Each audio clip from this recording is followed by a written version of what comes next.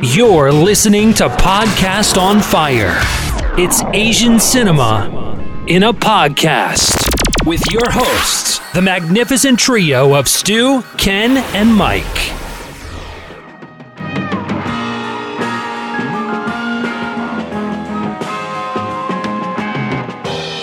My name is Ronald L. Strong. I am a filmmaker, writer, and film historian, specializing pretty much in exploitation and I guess what you could call grindhouse films. Been a film fanatic.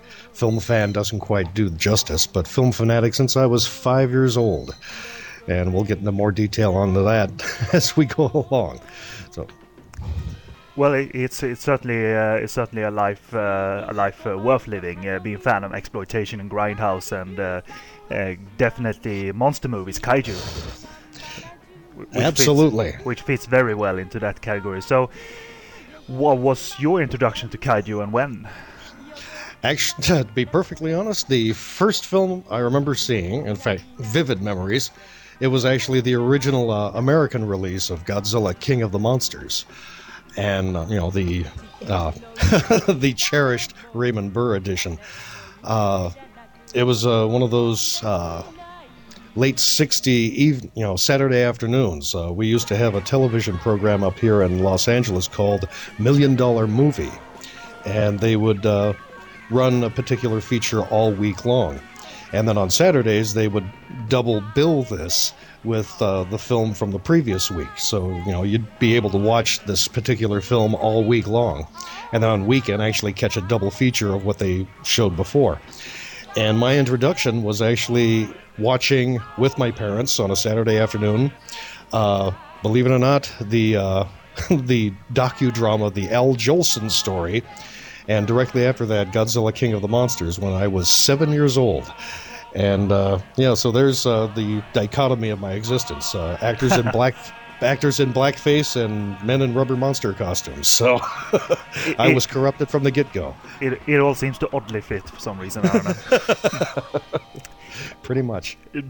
Speaking of, therefore, that version of Godzilla, Raymond Burr version, I saw it for the first time recently when I saw the Classic Media DVD. The very excellent Classic Media DVD that deserves every plug it can get. And I found it to be obviously an inferior version, but still not as bad as the concept of cutting and pasting a person into an already existing movie could be. So, I mean, I've seen a lot of ninja movies that uses that concept very badly, but very entertaining. So, but some of the Joseph Lai films, exactly. Exactly. Yeah. But what's your view on the Raymond Burr cut now? Now that time hasn't been that. It's been fairly kind to it, in my opinion. Yes, it has. It has. I think that the American version holds up to a certain extent because it does bring. At the time historically, it did bring that genre and that culture to Western shores, which we had never really experienced before, at least on such a grand scale. Joseph Levine, when he brought the film over, it was a rather brilliant move to actually Americanize it to that level and give it that perspective of, an American in Japan, actually reporting on it. And it made... It made it acceptable to a Western point of view to that extent. Of course, there was a lot of the nuances, a lot of the subtleties that were lost in the translation, obviously, but still, it made it adaptable. And surprisingly, director Kenneth Morse, really did not do any good films before or after that. And what was really remarkable was that the cutting and the editing and the doubles that were used for the film were actually remarkably well put together. I mean, of course, the footage didn't quite match altogether. I mean, you had this raw Japanese footage that had obviously been projected several times. And then you had this fresh U.S. footage that was, spliced into it. But, the cutting and the juxtaposition of all of those scenes actually worked. You actually believe that Raymond Burr was actually talking to Emiko in those scenes in the hospital. and again, as a young child and as a teenager later, seeing it as many times as I had, the film still has a charm and an innocence behind it that no American film other than Beast from the 20,000 Fathoms really had. Would it be fair to say, because this was the one feeling I got from watching the American version of the film, not knowing much about sci-fi or monster movies of the time, but it would be fair to say that they tried to match it to what an audience in America at that time were expecting out of something like that. You see, they basically adapted it to the time and its audience. Would that be fair to say? I don't think that would be quite fair, because it's like matching it to what an American audience would expect, because there really wasn't any expectations there. Right. As far as just a complete exploitation, or a money-making process, what they had was a giant monster destroying cities. And with with that particular Japanese film, the devastation and the destruction was on such a large scale, which had not been done on an American film up to that point. We had some small-scale destruction and such. Most notably, some of the Harryhausen stuff, like Earth versus the Flying Saucers, where the Capitol is being destroyed. But as far as that level of destruction and miniature work, the only thing that we here in the West that we really had to go with was some of the George Powell films, like When Worlds Collide and War of the Worlds and such, which were, extravagant productions at the time. And some of those effects were stunning and remarkable. And so on the exploitation level of it, here was something that was being done on that level, but was distinctly foreign. And so what they had to do was like tone down some of the perceived anti-Americanism blame for the H-bomb, and then again make it give a sympathetic character that Westerners could look at. So. Seeing what, there were, some political aspects to it that were brought in, to soften that blow. But at the same time, I don't think it was really, looking at it, I don't think the marketing or the, the expertise in that was like, oh, what are Americans going to accept? I don't think that, producers at that time, they didn't have those, committees or, those questionnaires that were out there like they have now. They don't have, there weren't any preview audiences at the time. Yeah. So it was sort of a catch-as-catch-can thing. But, it was just savvy producers and, some savvy writers that went in there and actually worked at it. And what was surprising is that they brought in a lot of that the Japanese mythology and all that. I mean, when you had Raymond Burr's character on the island and looking at these natives that are, worshiping, the god, the creature. And then there's that little line of overdubbing that's in there. And they say Godzilla. You hear this one native saying Godzilla, and he's like overdubbed onto the scene. The sound is a little bit too drastic, too clean to be from the original. But it's like, see, that's what they're talking. It's their god. It's this mythical creature, Godzilla. It's like, oh my gosh, well, what is this? And so, it's a great introduction. But it's like, as far as the original question is like, did they go out of their way to America, to adapt it to Western taste? I don't think so, because there's so much Japanese flavor and feel in the film, and a little bit of that culture. I mean, if they were going to do an Americanized version of it, Serizawa would not have committed suicide. That's right. Yeah. Yeah. So that's to me has always been the argument. They Americanized it, but they still kept it distinctly Japanese, and I think that was probably one of the bravest things that those producers did with that film. Do you think that bravery was, they tapped into that because they bought the film cheap, or based on that time's standard of the time, the movie was expensive, medium cheap to acquire, or?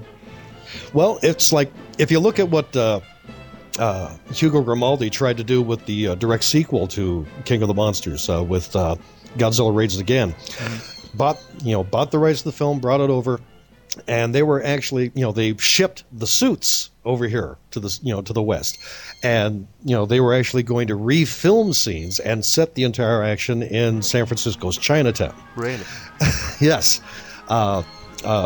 This is rather interesting. One of my one of my contacts introduced me to Bob Burns, and he related the story to me about how they actually, when they were working on an old American International film, Invasion of the Saucermen, they actually came across the crates that were on the stage, opened them up, and he and Paul Blautel actually found the Godzilla and Angulus suits in these crates, and they took them out and all this. They're looking at them, it's like, oh my gosh, these are amazing. And it's like, and Paul Blautel was the creature maker back in the 50s. I mean, he did all those Corman films and all that. And he was just stunned. It's just like, they were basically wetsuits that were remodified and sculpted and, carved out, of carpet foam and foam rubber. And, he was just amazed at this. And, they just figured that, the Godzilla suit was basically built for a man that was pretty much Paul's size. And Paul was only 5'8". So, so it was like, an American stuntman could not have worn that suit. But as it was, is that, when they got the suits and all this, and then they tried to budget it up, they decided that it wasn't going to be cost effective. And, there was that whole supposed litigation. It's like, well, do we own the rights? Can we use the name Godzilla, or is that owned by, Joseph Levine and Jewel Enterprises, right, or is that owned by Toho? And so they, Warner Brothers just said, scrap it, we'll redub it, we'll recut it. And, so Grimaldi went out there and just recut the film drastically. Took out most of the music and everything else, and just basically did a hack editing job and put together this film as best they could, without any new footage. And they sort of borrowed the idea from the King Brothers English release of Rodan, where they had a narrator, right? That basically talked through the whole film, and again. It was a way of bringing, it was a cheap step of westernization. It was like, okay, we got a foreign culture, so we need somebody to tell the audience what's happening as it's happening, and which was always irritating with those two films in particular, because they'd be talking to you and telling you what's happening on screen as it's going on. So it's like. It's very evident early in the film when he's in his airplane. I was flying my airplane. Yes, exactly. And I was moving my hand towards the gear, towards my stick there, and it's very like, oh boy, here we go. Yeah. Oh yes, very much so. I mean, it's very simplistic. I mean, that film particularly was pretty much aimed to the teenage, to the drive-in crowd. So there really wasn't much thought put into it. It's like, it was pasted up there as quick as we could. With the American release of Godzilla Raids Again, I mean, they grabbed all of the stock footage that was basically from World War II and threw it up there, and basically had to mat out shots of a Japanese council meeting that actually had Nazi swastikas up on the wall. Oops. It's just like, oh my God. Or what we thought were Nazi swastikas were actually Buddhist symbols. That's right. But like they crossed, they blotted them out because, oh no, people think that this is Nazi stuff. It's like, so there's a lot of humorous stuff in some of that footage. But having said that, having that as an alternative cut to the Japanese is quite wonderful, because it's a wonderful time capsule in a way. That's what they were trying to do, trying to bring it out to the market. And I'm totally fascinated by that stuff. But always have an option to see what the original was like, and never a hack job for Evan Ever. Absolutely. I mean, having grown up on dubbed films, I grew to dislike them. But at the same time, but as getting older, it's like there's a certain nostalgic quality to them, because that's how you were introduced to a lot of those films. I mean, even some of the European, the Giallo pictures, and just all of these different things. It's like there's certain things that that were brought here to the States that were altered more than a lot, and it was just like. Going back and seeing those, original edited versions, it has a certain nostalgic quality. It's like, well, this was the naivety that we were introduced to, And so, there was a certain innocence, back then in the 50s and the 60s when all of those films were being imported. That was just, there was a certain charm to it. And of course, they're all catering to the youth market, to the family market. Right. And so just adapting them to that was rather interesting. would therefore this first exposure would it be a constant exposure from that point, or would it be like a few years until it really got going for you? Basically, it's like the original Godzilla was like a mainstay on television when I was growing up. I mean, it's like these different channels would run it like every 6 months, and yeah, it became a mainstay. And it was just like, oh, where's the next one? Where's the next one?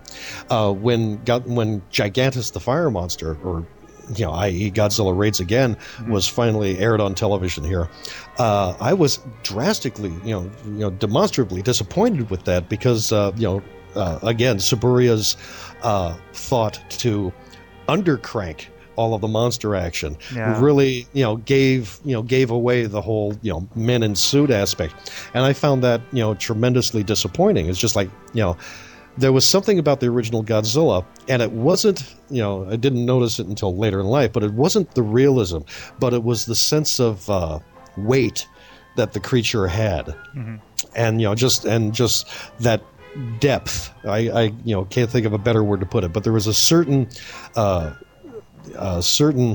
aspect to that film that just had a gravity to it. And then when Gigantus came out, and suddenly it didn't have that. It just seemed almost cartoonish to an extent. And of course, in between those two films, we'd seen a lot of the American films like Unknown Island, with its balsa wood dinosaur, men in dinosaur suits, and The Land Unknown, the Universal big production where it had the T-Rex head that was 3 times larger than it should have been. I mean, marvelous sculptures, marvelous suits and effects and all, but they just looked mechanical. They didn't look lifelike. That was the difference. There was something about Godzilla that seemed alive, and to my mind is like, the Kaiju films, even, the worst of the bunch, there was something about them that was believable and, I guess, aesthetically pleasing, much like some of Harryhausen's work. So how much of the movies that came after Godzilla Raids Again, do you know, were altered to the extent that they inserted new actors? Because I heard a few examples of them shooting new scenes for other monster movies from Toho or what have you. To the best of my knowledge, that didn't happen. There were, after Gigantus, they really didn't add. There was no adding to American scenes. Probably, the last one that did that was probably King Kong versus Godzilla, where Universal and producer John Beck, basically, stripped the Japanese version and added all of these different characters, and everybody has great disdain for the American version of King Kong versus Godzilla because it was such a juvenile rewriting of the original Japanese script. The original Japanese version is just a charming satire, and that just seemed to have been completely lost on the American producers, and so everybody's fave moment in the American version of that film is where James Yagi and I can't remember the other actor's name, but they're doing a discussion on King Kong and Godzilla, and King Kong has this large brain, and then they show Godzilla and they say Godzilla's got the brain the size of a pea. it's just like, it's hilarious. And of course then they're discussing Godzilla and all this, and they're holding up a children's dinosaur book. Wow. And saying that Godzilla is like a cross between a T-Rex and a Stegosaurus. How that biologically could have taken place is anybody's guess. But to those producers, it was like, well, Godzilla's got these fins on his back, and so does the Stegosaurus. So let's put them together. So I was like, not having seen that yet, but did they change the outcome of the fight in the American version? No, by any chance? No, okay. in King Kong versus Godzilla, that was one of the great myths on that film, is that they actually filmed 2 separate endings, and they never did. But then that was perpetrated by Forrest J. Ackerman and Famous Monsters of Filmland magazine, in that in the American version, King Kong won the fight, and in the Japanese version, Godzilla won. And so it became this this huge quest for all of us growing up in the 60s to see the Japanese version, to see Godzilla win. Because we all hated the Kong suit. Everybody hated the Kong suit. I mean, we thought it was like somebody had, basically sculpted something out of, just foam rubber and then taken an iron to it and mashed it in. It was probably one of Suburia's worst creature designs. Right. It's just, and they just didn't have, that technology and that skill at the time to do, any sort of sculpting or modeling. I mean, those things were pretty much scraped out of foam rubber. Right. And so, I mean, for that, it was like, that was remarkable work. But, it just didn't hold up to what was, available at the time. So, everybody looks at the Kong suit and it's just like, oh my God. It's like... Eiji Tsuburaya and his team certainly managed to pull off a lot of that stuff better, with the with the perspective, forced perspective and rear screen projection, and just matching live and miniature. I mean, they became the masters of that eventually. Oh yeah. It was right around that time that I believe that Suburia actually got Toho to buy him an optical printer. That's right. And King Kong versus Godzilla actually had, it's not completely successful, but for a first attempt, it's an amazing shot, and that's where Kong is unconscious, in the middle of Tokyo at the Diet building, and you've got the soldiers basically tying all the balloons around him, and they've got these little blue screen soldiers that are running across his chest and around the foreground, all that, tying these things up. And it's like, it's just a loop of footage, but it's remarkably inventive. And it's just like, wow, that was a challenging shot to try to pull off. And it just shows the courage and the daring that Suburia had as an effects artist, and that he would do something that he really wasn't versed in, but he would make these valiant and courageous attempts to pull these things off. And with each successive film, he just got better and better at it. Right. So you touch upon this a little bit, but for the second question, why does the kaiju genre specifically speak to you? What does it represent to you? What does it do to you as a viewer? Well, if that makes any sense.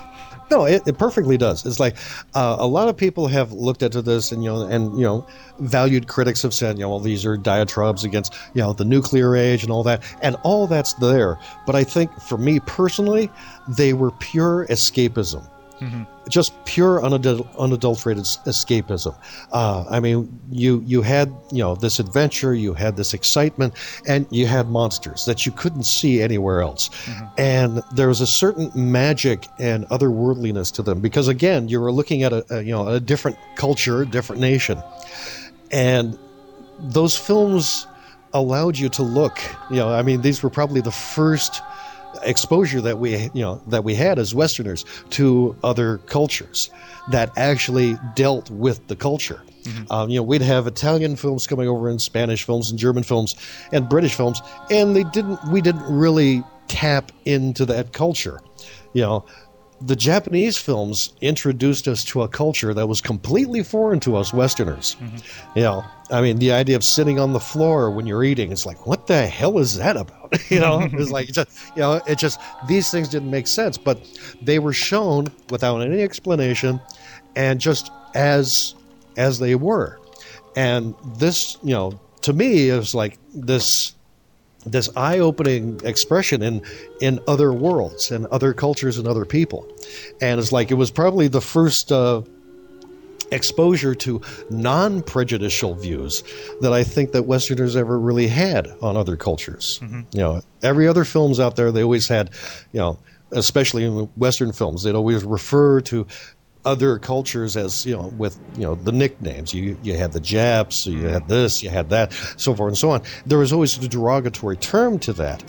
The Japanese films didn't do that, and they just presented people as they were.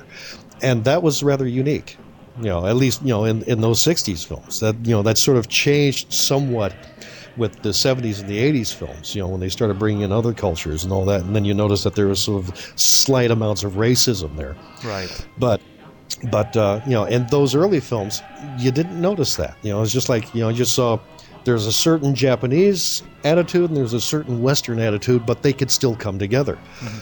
And that was something that was rather unique, you know. And so, you know, you had this cultural aspect to those films, but, you know, again, for a child growing up in the 50s and 60s, it was the monsters that was all important. And there were so many of those that were popping out of Toho and, you know, and all the other studios in Japan at the time, all of those sci-fi films that, you know, like Warning from Space and some of those other things that were just like abstract fantasy sci-fi flicks. I mean, it's like guys in giant starfish costumes, you know. Yeah, it got more elaborate the further we got away from the original movie. The more color, literally. Yeah. Well, the thing is that, you know, we had all of the other imports here as well. I mean, we had. I can't think of the original Japanese names, but we had some of the films that Shin Toho did, the superhero serials like Starman and Prince of Space, and these were basically, you know, episodic things that had been cut together and marketed here to American television. And these things were distinctly Japanese, both in their cutting and their timing. And those were probably the first films that any of us saw martial arts on screen, right. You know. And so it was like, oh my God, what the hell was that? He's kicking this guy, you know. And no cutting or dubbing can ever take away from that. It's a very good point that these are distinctly foreign or Japanese. Yeah. Absolutely. So it's very, very comforting now that you look back on it that came through immediately. That it wasn't dismissed as yet another production that we've seen dozens of times already. Absolutely.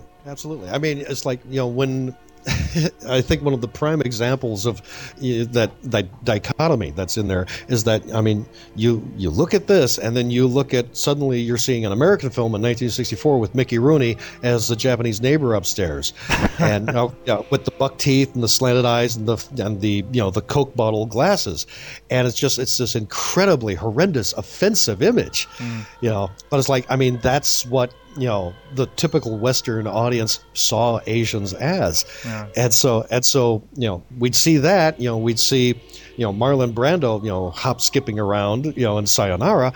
And, you know, these were just like, well, that's not real, because the guy in Mothra didn't behave like that. You know?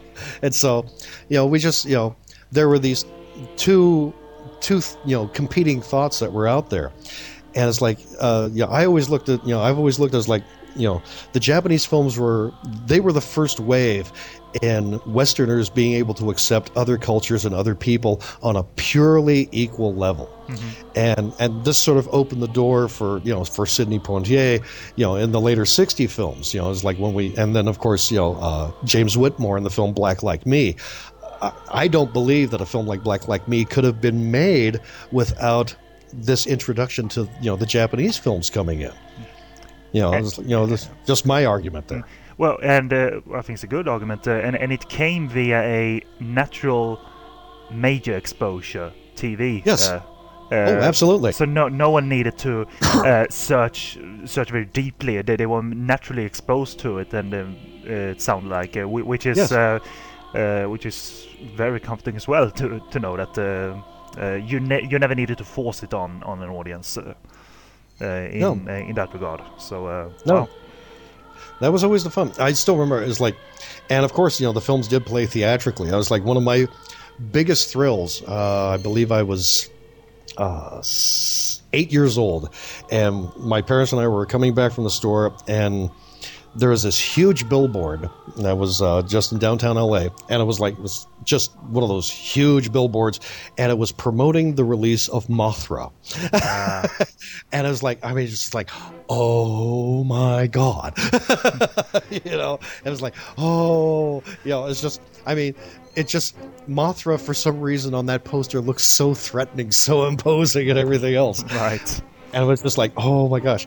And, you know, the film was just, you know, the complete opposite. I mean, it was just probably one of the most charming and fanciful films I think I'd ever seen. And it was like, and it was probably the first monster film ever made that was distinctly spiritual. Right. You know, and it's just like, and so it's like, oh my gosh, you know. So it's like, the advertisement didn't quite match what the film was, but it was still a wonderful, wonderful experience. And seeing that, you know, that was my first indoctrination in Japanese films on the big screen. Right. And you know, I can't express what a thrill that was to see that as a kid.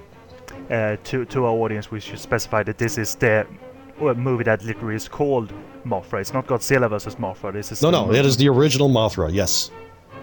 Which I've yet to see, but it's easy to become a fan of, I dare say, the character of Mothra, because that monster has so much character. It's a kind monster. It's a she, and I've always said that as fun as Destroy All Monsters is, I find it really heartbreaking to see Mothra being controlled and into doing evil things, standing in front of trains. It's so out of character for Mothra. Exactly. I mean, it's like, and it's just, and that's one of the arguments I always had. The first shot you have of Mothra, and it's like, for some reason, this inexpressive little rubber puppet as it's on there on Monster Island, and it comes over and there's that red gas that goes blowing out, and it just like makes that squeak and then just turns and scrabbles away, and it's just like, oh man, let Mothra swim.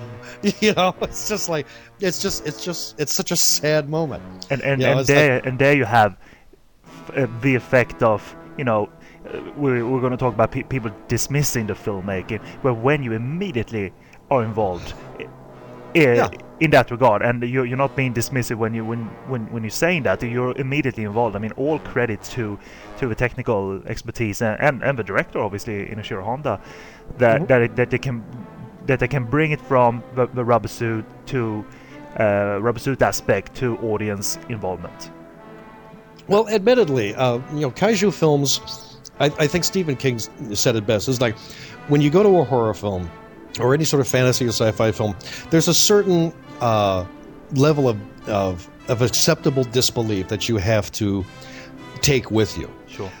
I mean, more so than say a Harryhausen film. I mean, even like Seventh Voyage of Sinbad, as fantasy as and abstract and unbelievable as that is, you can accept that because of the stop motion animation, and it sells its fantasy. Right. But the thing with the kaiju films is that they take it as a matter-of-fact approach. Yeah. I mean, the fantasy's still there, but it's like, again, you have this cultural separation.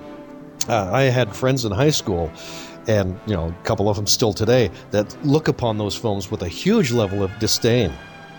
And I said, that's unbelievable. And I go back to look at them as like, so any of the creatures in Outer Limits were believable?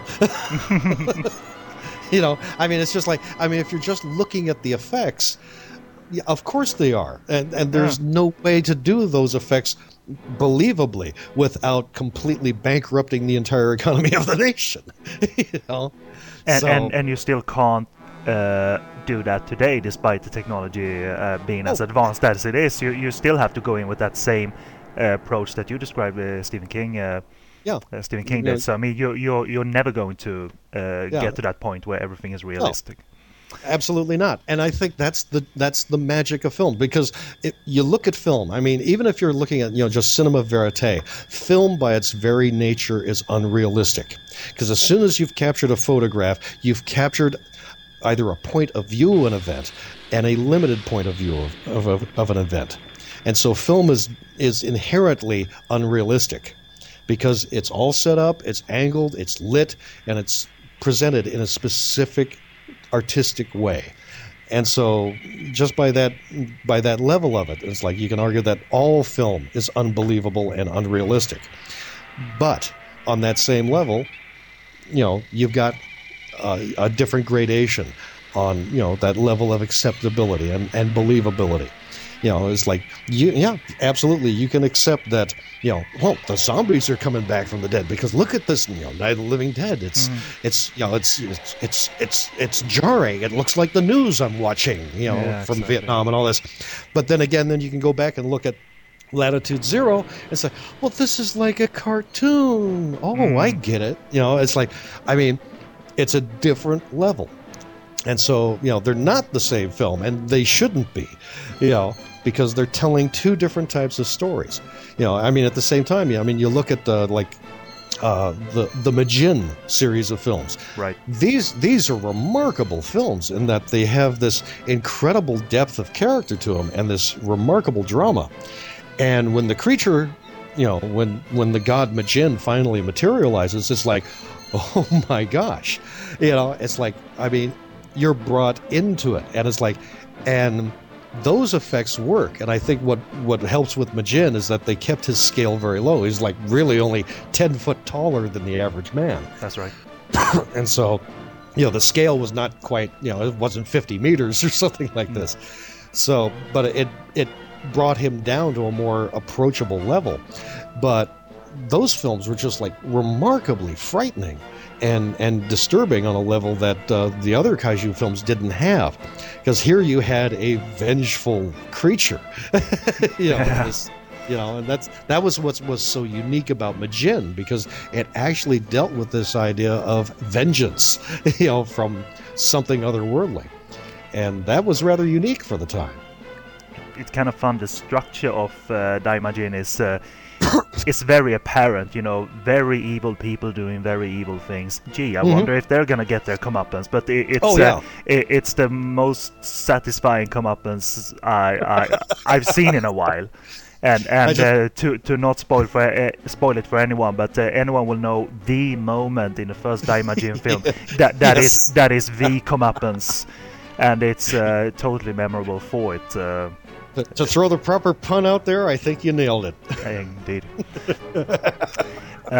We'll come back a little bit to Daimajin later, but I'll move on to, speaking of the multiple movies that you mentioned and series that came out of Toho and other studios. Did you find it tough to keep up, or was it just natural? You just were exposed naturally, and you realized that you had kept up over the years? It was. I think the benefit that we had here in the West was, again, and I'll mention it again, was Forrest J. Ackerman's magazine, Famous Monsters of Filmland. He exposed all of us, all of the, every kid that read that magazine. He would always keep us up to date on what was happening. I remember he actually put in a full-page photograph of Son of Godzilla. Right. And, I mean, it's just like, oh my gosh, we were just a black and white photo, still frame of Minya sitting on Godzilla's shoulders, in that jungle setting. And we were just like ecstatic. It's like, oh my gosh, what's this coming out? And then 3 years later, it showed up on American television. Never got a theatrical release here. Thank you, Walter Reed. You guys did a wonderful job of not promoting anything. But it showed up on American television. And it's like, I mean, as disappointing as the film was, it was still charming because, we got to see something that we had not seen before. And that was the level of puppetry in that film that was just unbelievably, taken up to the next level. I mean, the giant mantises, and then Kumonga, or as named in the American version, Spiga. I was like, let's simplify this for the kids. Let's just call them Spiga, because then they'll understand that spider. Yeah, that's a mighty fine connection there. Mighty fine. It's like, the giant mantises were called Guy mantises. It's like, oh my god. Yeah, it was just very simple. But again, the film had a certain charm and innocence to it, and as silly and as degrading as Minya was to the character and concept of Godzilla, the film still works. But going through the different Rodan films, I guess they made several, and other monsters. You never felt it was tough to keep up. It was always fun to be exposed to whatever. Not at all. It's like the benefit about living in Los Angeles is like all of those films played here at one point or another. Right. And back in the 70s, we had the added advantage of having revival houses. We had theaters that just specialized in doing, monthly programs of, different series of films or whatever else. Big thrill that I had is there was one theater out here in the San Fernando Valley, and they used to have every summer they would have a fantasy, sci-fi, and horror summer spectacular, and it would be like a 9-week program. And they just run double features every day, a different double feature.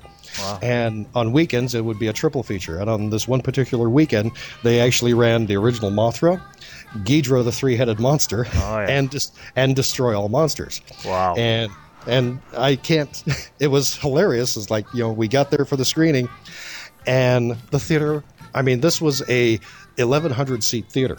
Mm-hmm. The theater was sold out. Wow. we had to wait. I had to wait 6 hours for the second showing to get in to see the movies. I could die happily watching a triple bill of that. Yep. Wow. Yeah, certainly maybe people would argue against Destroy All Monsters, but if you have like Mothra and Ghidorah the three-headed monster, which is still my favorite kaiju flick, watching that, I think one of the first I watched, and watching the famous monster talk scene was so mind-blowing that and when watching it again just a few months ago, it was equally mind-blowing. It was just very, very lovely to see the monsters speak to each other and be very childish. Exactly. Very stubborn, and it's just totally wonderful to see that on a big screen. I think that was one of the other charms of the Japanese film is like, I mean, since Gigantus or Godzilla Raids Again, they started to humanize the monsters. They started actually added all these little human qualities to them. And of course, it went too far. I mean, by the time you got to, Smog Monster with Godzilla wiping his mouth every 3 minutes, Have you found yourself defending, kaiju filmmaking technically, for instance, because obviously, technically, Toho and Eiji Tsuburaya were quite technically accomplished.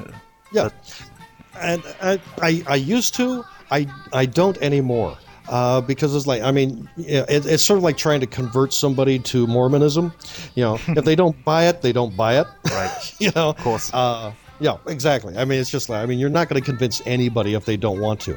The thing that I do when I talk about it is that take away, try to take away your preconceptions on it and look at it from the eyes of a 12-year-old. And it's like watching a Disney cartoon or anything else. If you step away from being an adult, you can connect with them. Mm-hmm. It's just, I mean, we can do this with, the original King Kong. We can do this with Harryhausen's films. We can do this with, Cloudy with a Chance of Meatballs. Yeah. We can just step away from ourselves for a moment and suddenly latch into that 12-year-old that is still within all of us. And once you do that, it's like then you can accept it for what it is. It's not anything more or anything less. It's just what it is. It's just pure escapism. And when you look at it that way, it's like it becomes a lot easier. It's not this bitter pill that a lot of people claim that it is. Mm-hmm. I mean, I still remember Roger Ebert's review of the 80s or the 90s version of Gamera. Mm-hmm. Guardian of the Universe. And, I mean, he called it a guilty pleasure. But he still, adored this film because, again, he's, using the adage that it was old school, it was very hands-on filmmaking, and it was using the men in suits and the miniatures and all that. But what he did say in his review was that the story had a certain level of thought to it that he found unique and very, very charming. And it's just like, now that is, that's somebody who has stepped away, that basically latched into that 12-year-old again. Yeah. And, when they did the re-release of the Japanese version of, when they re-released Gojira, for the anniversary, he went out and reviewed that, and he gave it, a modicum review. Really? He couldn't tap into it. And again, it's just one of those things. It's like, okay, it's a black and white film. It's very somber, and he couldn't tap into that 12-year-old. But Gamera, since it was fairly recent, fairly new, and it was in vivid color, there's a psychological turn that you go through. It's like Gamera just has this. It had that sense of fantasy right from the get-go, and it just drew you into the story. The original Gojira is a much more somber piece, and it was a film of its time. Yeah. I mean, the acting style is entirely different from what is performed now, and so it doesn't speak to the same. It doesn't speak to today's audience the way it did back in the 50s. So I can understand his review. It's coming 50 years too late. Yeah. It's a very valid point to make as a critic. I don't know if he specifically spoke of not being able to connect to it because it was a different movie from a different era. But if you hear that argument when showing people the original Gojira, you certainly can understand it. But you won't find a better movie. Well, you can, but it's still a marvelously affecting movie, and I still. I'm a bit haunted to this day in the latter sections of the film where it's the choir singing in the church or the big assembly hall, and it's just so incredibly it's not melodramatic, it's just incredibly tragic and affecting, and it just gets to you. Absolutely. I mean the original Japanese version, I mean the whole relationship between Emiko and Serizawa and her betrothed, it's like it's remarkably poignant, and it's a classic romantic triangle, but again, it's like again, you're being indoctrinated into this culture. It's like, well, she's been promised to this man. It's like, so how do you break that? It's like, well, I admire you, I adore you, but I am in love with him. So it's like, oh wow, it's like, I mean, that has a depth and weight that we're not accustomed here in the West. So again, it's that cultural separation. Yeah, I'm keen to look at the Gamera movies. I think there's some DVDs of it out there. But to see a filmmaker, I don't have his name right now, but a filmmaker doing a 90s movie, tapping into a past era, but still, not desperately wanting to be in the past era, adapting it for a new audience, a new era. It sounds like, and if he does a marvelous job at that, then it could be admired for quite some time by me. So the three films that director did in the Gamera series are just remarkable. Gamera Guardian of the Universe is just a fun programmer. No ifs, ands, or buts about it. It's just a fun programmer. The direct sequel to that, which was called Gamera versus the Event of Legion. My review on that was like, it's as if John Woo directed a monster movie. Oh, wow. Or a kaiju film. I mean, it has that level of energy and just kinetic thrust. I mean, from start to finish, it's just like bam, bam, bam, bam, bam. And it's a remarkable film. I mean, there's actually a scene in that seems to be almost an homage to John Woo. And it's a scene where the insect creature, Legion, in its full form, has erupted in the middle of the metropolis, and Gamera's flying in from the south, and then tucks in his flames and props out his legs, and then lands and is sliding along the ground and shooting off fireballs at the creature as he's sliding around it. And it's like, and you just sit there and just go, oh my god, it's like Gamera is Chow Yun-fat. Exactly. And it's just like, I mean, I saw that on the big screen. It's just like, son of a, it's like, up out of my chair. It's like, yes. Were these productions Toho by any chance? No, they were actually Dai Productions. Really? Toho distributed, but yeah, they were independent productions through Dai. Dai actually started back up to do the series. Started in production again. Wow. So it's like, that was what was so remarkable about it. It's like, and they had no connection to the original series, which was just that much more exciting. I mean, they completely redid the myth of Gamera, and it was just remarkable films. I mean, if you haven't seen them, you have to. No two ways about it. I mean, they are probably the best, just the best kaiju films that have ever been made. No two ways about it. And that's from a later era in the old kaiju timeline. But Yes. What era of monster movies or kaiju would you deem to be the most creative and exciting? for me, the most creative period was definitely from again the original Godzilla 1954 on to 1966. Right.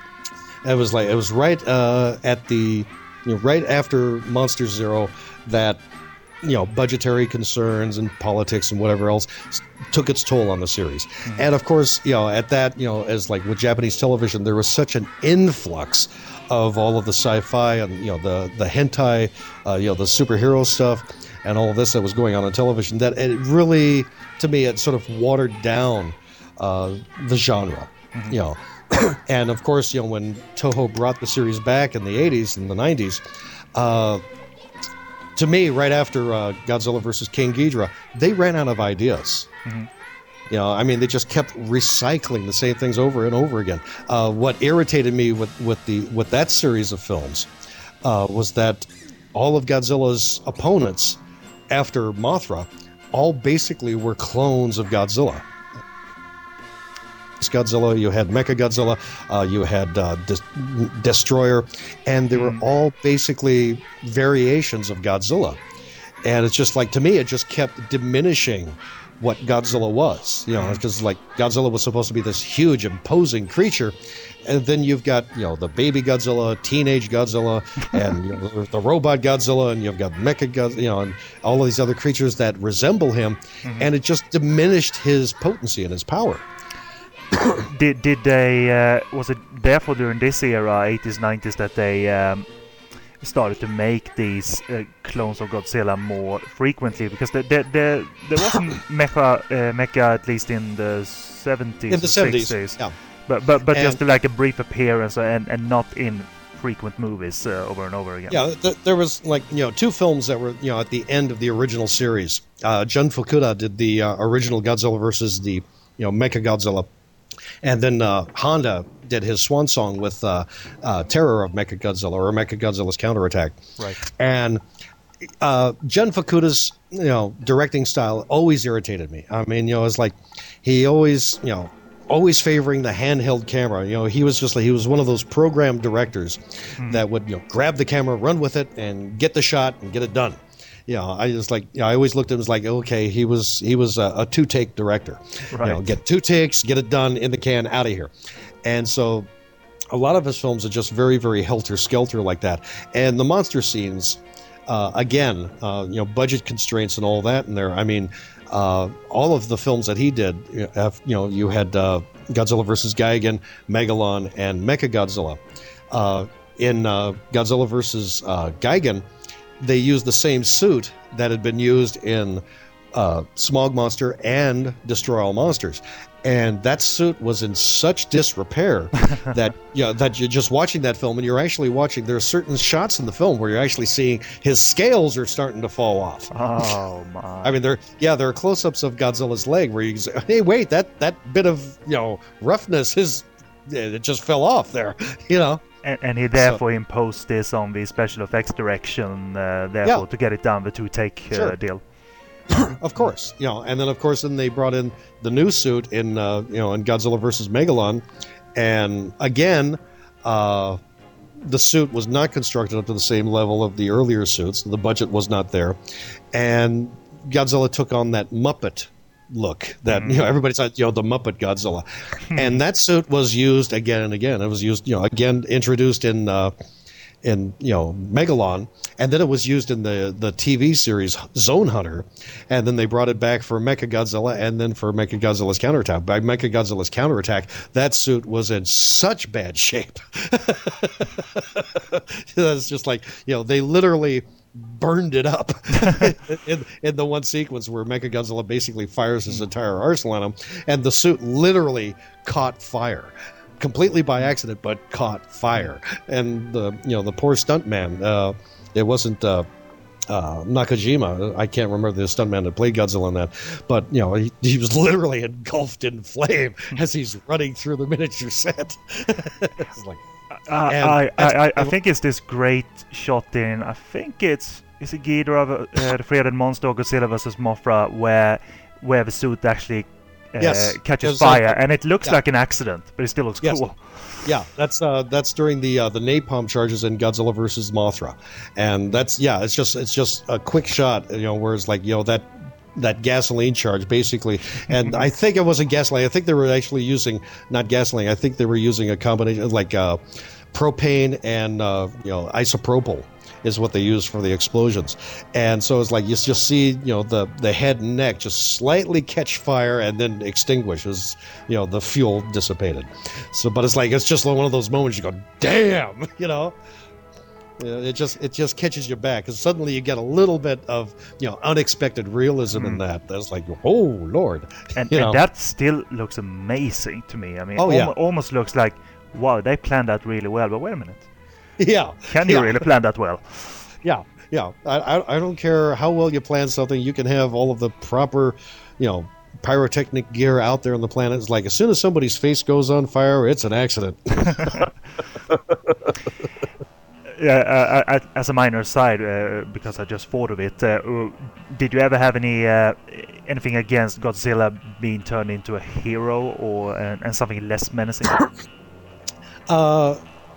To be honest, only on a film-by-film basis. Right. I mean, in Destroy All Monsters, didn't have a problem with it because it worked within the context of that film. Mm-hmm. I mean, but when it with Smog Monster, I mean, that was a children's film. That was aimed specifically at 8 to 10-year-olds. Mm-hmm. And from that moment on, it's just like, Godzilla just became this superhero. And to me, that it really, really diminished the potency and the legend of that character. It's like it turned him into, for lack of a better word, a buffoon. Mm-hmm.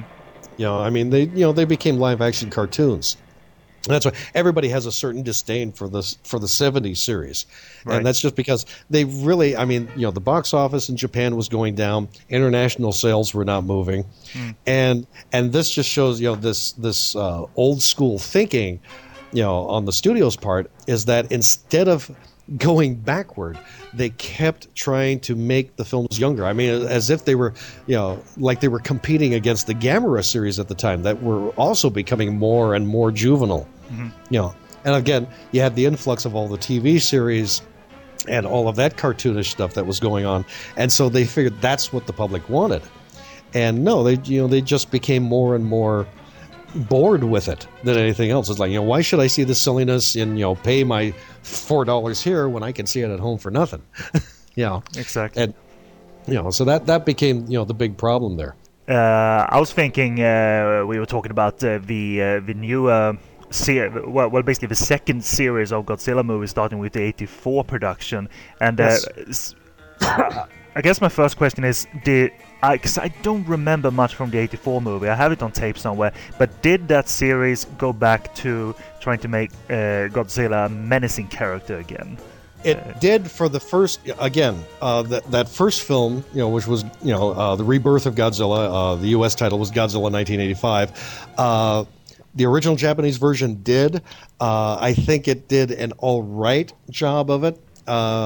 Unfortunately, the problem I have with that film is that they didn't really have any original ideas. They didn't really know what to do with it. I mean, there was some great ideas in the film, but then they, the aspect is like, okay, well, we can use radio waves to lead Godzilla away, and just all of these ideas that we've seen before. Mm-hmm. I mean, going back to Burt Gordon's, beginning of the end with the giant locust and that kind of stuff. And there was some great stuff in it. And I mean, it brought up the concept, finally, that Godzilla lived on nuclear energy. That was his food source. Right. And so that was interesting. And, there was a lot of great stuff in that. The whole promotion that Toho did with that film with their robotic Godzilla, that was fine, but I still think the robotic Godzilla was about as effective as Dino De Laurentiis's robotic Kong. It had no character, it had no personality. It was just a stiff robotic beast. And that even came through in the Man in Suit action. It's just like, you just really didn't connect with that creature. Mm-hmm. When they finally came up with the sequel several years later of, Biollante, mm-hmm. and that was just like a remarkable film, and just completely caught me off guard in that they had the writer-director Kazumi Omori basically tried to completely reinvent that entire mythology of Godzilla. And came up. It was like, to me, I was just sitting there, like, my God! I mean, it's like it was the first Godzilla film that I can recall that actually had this overt political and espionage aspect to it. Wow. I mean, more so than any of the others. I mean, this was dealing on a global level, because I mean, you had these, this mythical Middle Eastern country that's doing, gene splicing with Godzilla cells and all this, and then you had all these other various factions that were involved in this, and it was also the first Godzilla film that dealt with the aspect of spirituality, other than the King Caesar character in Mechagodzilla. Back in '74, and that you had Biollante, which basically, in essence, carried the soul of the scientist's daughter who had passed away. Oh. And so it's like, I mean, they didn't go into a lot of detail or depth on that, but it's like, oh my Lord, it was like there was something that was slightly different. And so, yeah, I really, really enjoyed that film, and I was like so disappointed that Miramax never released it theatrically. They should have. They should have. I cannot. I've met Henry Weinstein, and it's just like I actually railed on, why didn't you release that? He says, we couldn't get any theaters to book it.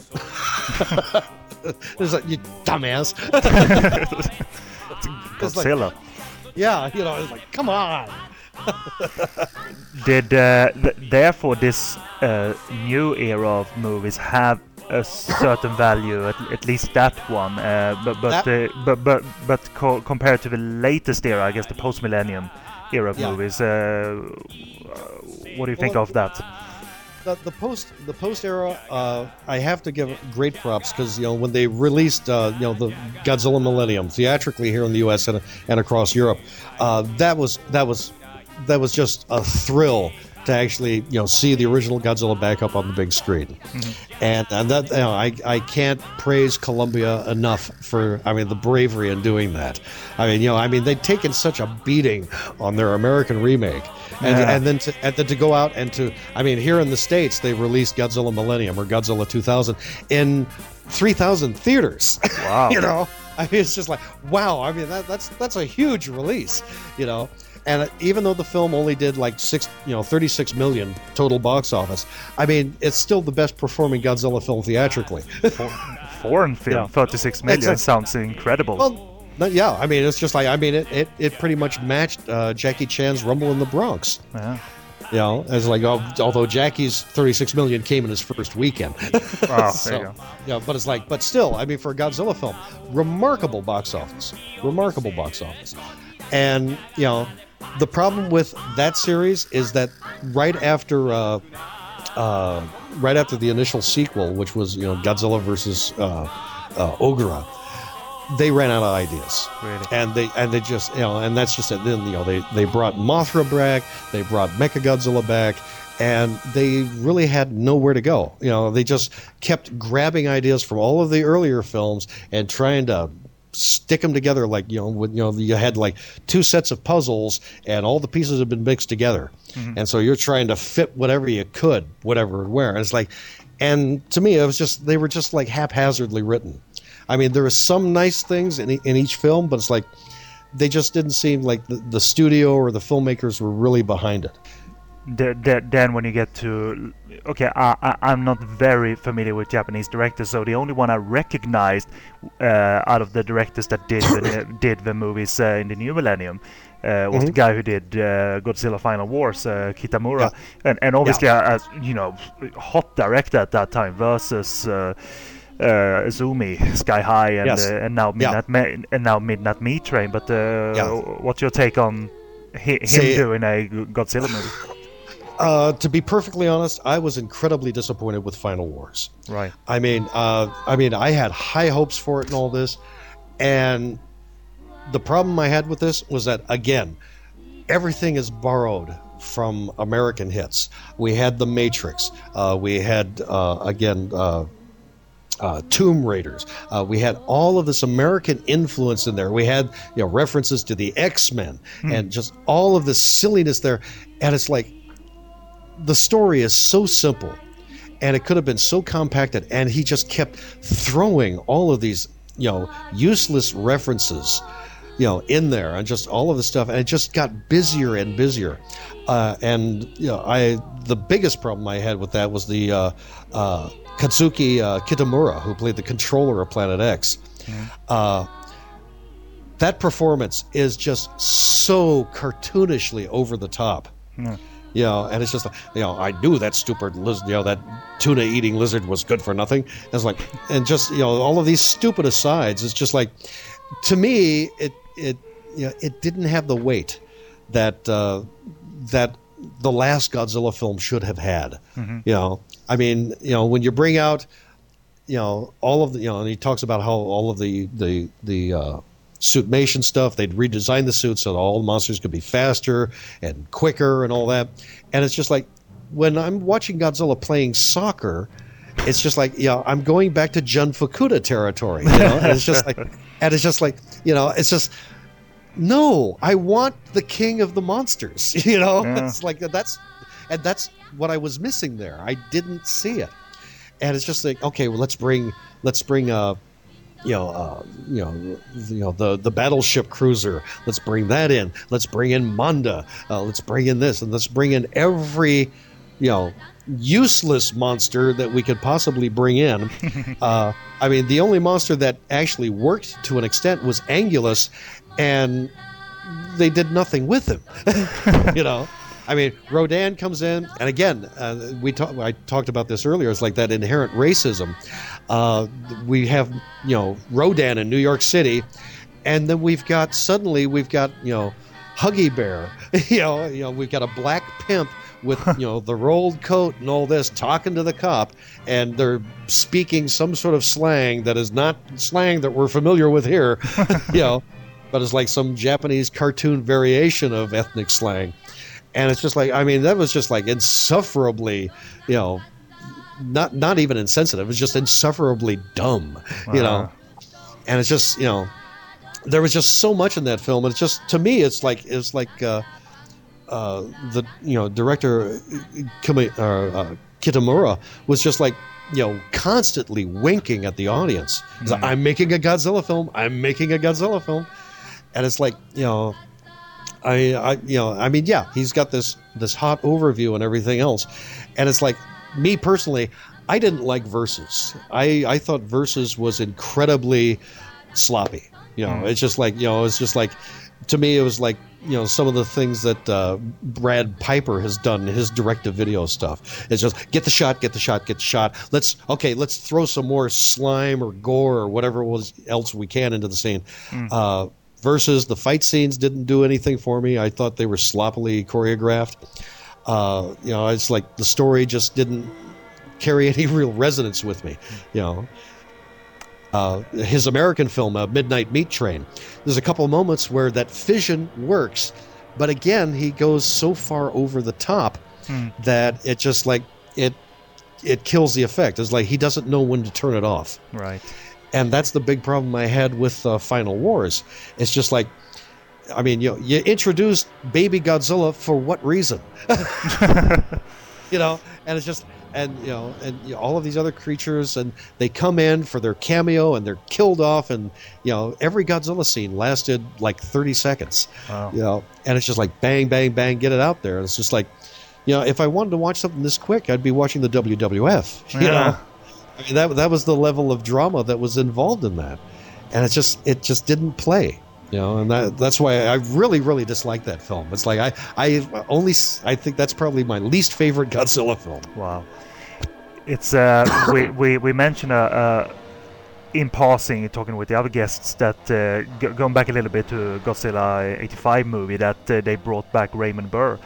And Yes. Not being familiar myself to what extent they rearranged the American version of it. Could you elaborate a little bit on that?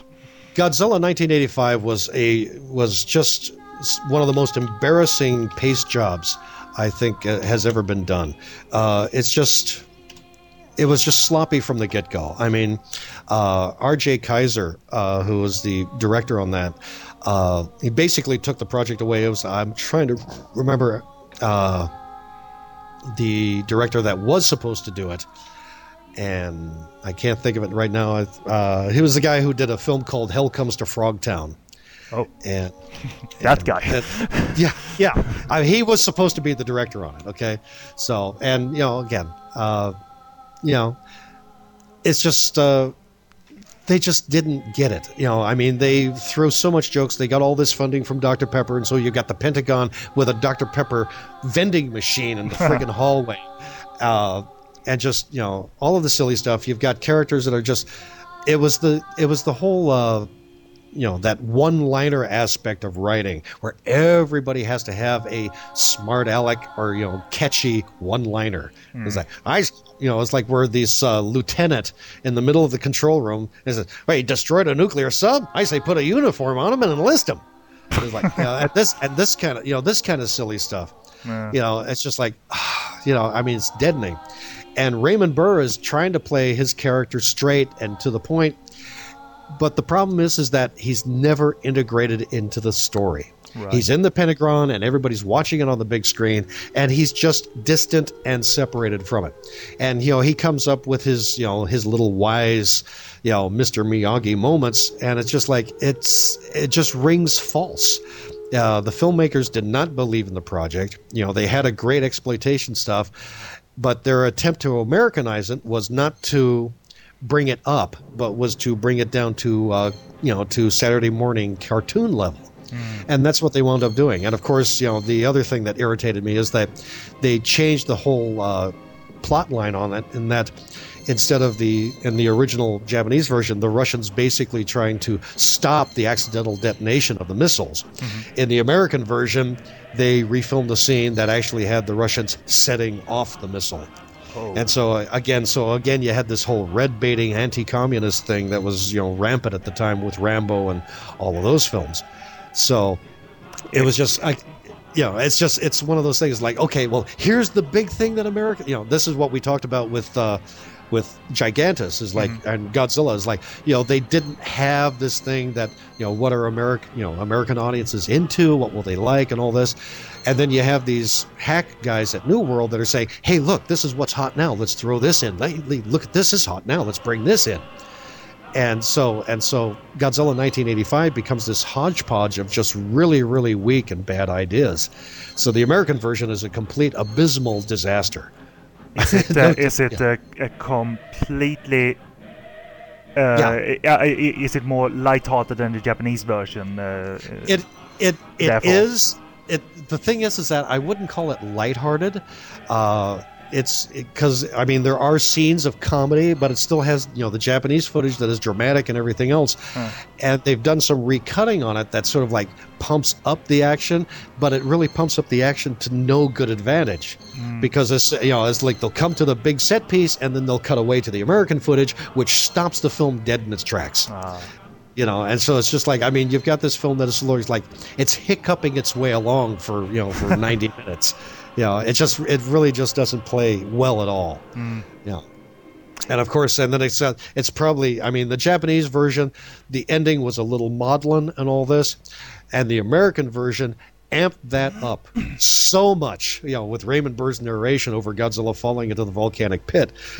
It amped it up so much, and it became so false and so contradictive to everything else these guys had written before, for the American version, that it's just like it just seemed like they were, it just seemed like this huge thumbing of the nose to fans of the series. Is there a version available that is the uncut Japanese version, but with an English dub, or what? Did Toho provide such? I think there is from Hong Kong. I think they did release the film in Hong Kong I know they did on VCD, right? And it does have an English dub. I think the English version of it is The Return of Godzilla, right?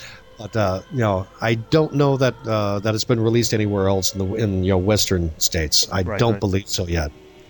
I think we're pretty much stuck with the Raymond Burr version until until those prints deteriorate and fade away. Praying. Fingers, eyes, and small intestines crossed. Now, I'd like to talk a little about how it culturally has affected other countries in the world. I mean, you've spoken about how it affected America when the first movies were shown in the cinemas and TV and such. But do you know if there was a wave of American-produced big monster flicks or a wave elsewhere of big monster flicks that followed in the wake of Godzilla? We touched upon the Thai one and others, but any more distinctive waves, any distinctive productions to talk of? There were a few. Of course, we had Eugene Laurie and his film Gorgo, probably the best example of that, and that was his direct response to Godzilla, and everybody looks upon that film as just like probably being the best Western kaiju film that has ever been made, and for good reason. I mean, the film works remarkably well. And it's got a certain amount of drama. It's got great pathos and all that. And let's face it, Gorgo is just such a unique and intriguing creature. Mm-hmm. There were other films in that. Probably the best example of bad cinema is probably the, sorry to throw it at your countryside, but of course, Reptilicus. Sorry to bring that up. But, that marvelous Sid Pink film, it's just like, again, it was a giant monster movie, and the budget was not there to cover it. But have to give Sid Pink credit in that he got the entire government of Finland or wherever, of Copenhagen, to basically give their military expertise to this project. Wow. And get thousands of people to run across the bridge as it's opening, and got some people just to dive into the water. For $1. It's like, hey, ride your bike over this as the bridge opens. Okay. And it's just, Reptilicus is just hilarious. I mean, it's like that's everybody holds that in great disdain. Mm. No two ways about it. I mean, it's just a mediocre film to begin with. But the thing is that it's still got a soft spot, in our hearts here in the West because it is so bad. Mm. And the hilarious thing is that in the original European version, Reptilicus is just this creature roaming around. The American version, American International decided, you know what? We need to make this a little bit more Japanese-like. So let's have Reptilicus spit out an acid slime. So they added these horrible superimposed graphics of Reptilicus spitting out this acid slime, and it would always fly at the camera, hit the camera, and then slide down, and then they'd cut to the next scene. Oh. It just became like this title card wipe. It's like, oh, Reptilicus, that's a spit, gloop, and then cut to the next scene. It's just like, and you'd never see the effect of the slime on anything. They just, there it is. He spits out this acid slime. It's like, oh wow! It's like, it didn't do anything in the film. It's like nobody got hit by any slime, nobody was burned up by any slime, but he's spritzing it away like a seltzer bottle out of a Three Stooges short. As far as giant monster films, they're really not a hell of a lot. I mean, some countries would do it. I mean, Korea naturally would do a few. I mean, you had the their Yongari, that film, and then of course the absolutely ridiculous remake of that that came out. Of course, recently we had Dragon Wars, which was just like incredible. I mean, marvelous visual effects, story. What the hell was that? I look at that film and it's like I try to come up with an equivalent for that, and it's like, and I always try to equate something to food. So I look at Dragon Wars as like spaghetti, in that it's just this big mess on a plate, and you can't make heads or tails of where it starts and where it ends. That's Dragon Wars to me. So. Well, I'll throw a little plug out there right now. I'm actually working with a group of young filmmakers, and we're actually doing a fan-based project. There's no connection to the actual producers, but we're actually doing a short film, a prequel to the video game of Uncharted: Drake's Fortune. It's going to be live action, and we've got a lot of visuals that we're working on that. We're hoping to have that done by February of this year, and it's going to be made by fans for fans, or it'll be available for download online for free. And we're just hoping to do it, and we hope that everybody enjoys it. It's going to be a fun project. And I can say, as a fan of I like the first game quite a bit. So Yeah. and they just got it right. Naughty Dog, I think, did a smashing job on that. So that's certainly interesting to me to find out more. I don't know if Naughty Dog ever plans to go back, but go backwards. But so far, no, they're going forwards. Yep, they're going forwards. We've talked to them, and we've gotten their unofficial blessing, I guess is the way to put it. So they said we can't authorize it and all that, but go ahead and do it, and we'd love to see it when it's done. So we like I said, the young man who has basically been putting this together, he's become close friends with all the producers over there, and they invited him to Comic-Con, and it had him meet the cast and crew after the show. So it's like, it's a go. We've got a little bit of funding. We're doing this all basically for no money. So we're just pulling in favors and everything else. But we've got we got a good script. We've got some really, really talented actors, and we've got a great fight choreographer involved who you may know. And so, of course, John Crane has jumped on board. He's going to help us with this, and we just got a good staff and some good people. So we're hoping to have a fun little hour-long feature for everybody to enjoy. So, any website where you're posting these updates, or it's Facebook? Basically, just we're keeping it under on the cuff right now. Although we will have a teaser trailer up in about 2 weeks on YouTube, and you can pretty much find that on. If I can remember, it's if you go to YouTube, you can pretty much look that up on WDOGG, WDOGG. And you can, if you go to YouTube and look that up, you'll find their page.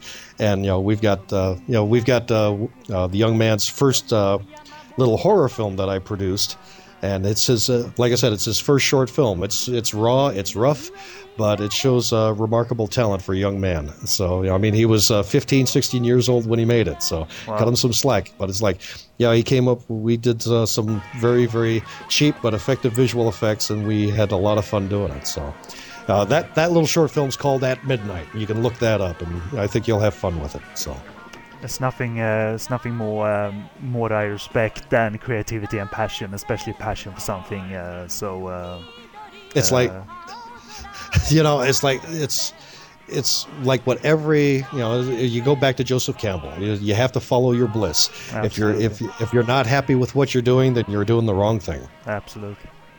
So, it's been a pleasure talking with you, and this is going to be fun for the listeners. I guarantee you that. And thank you, Kenneth. Appreciate it. It's been fun for me too.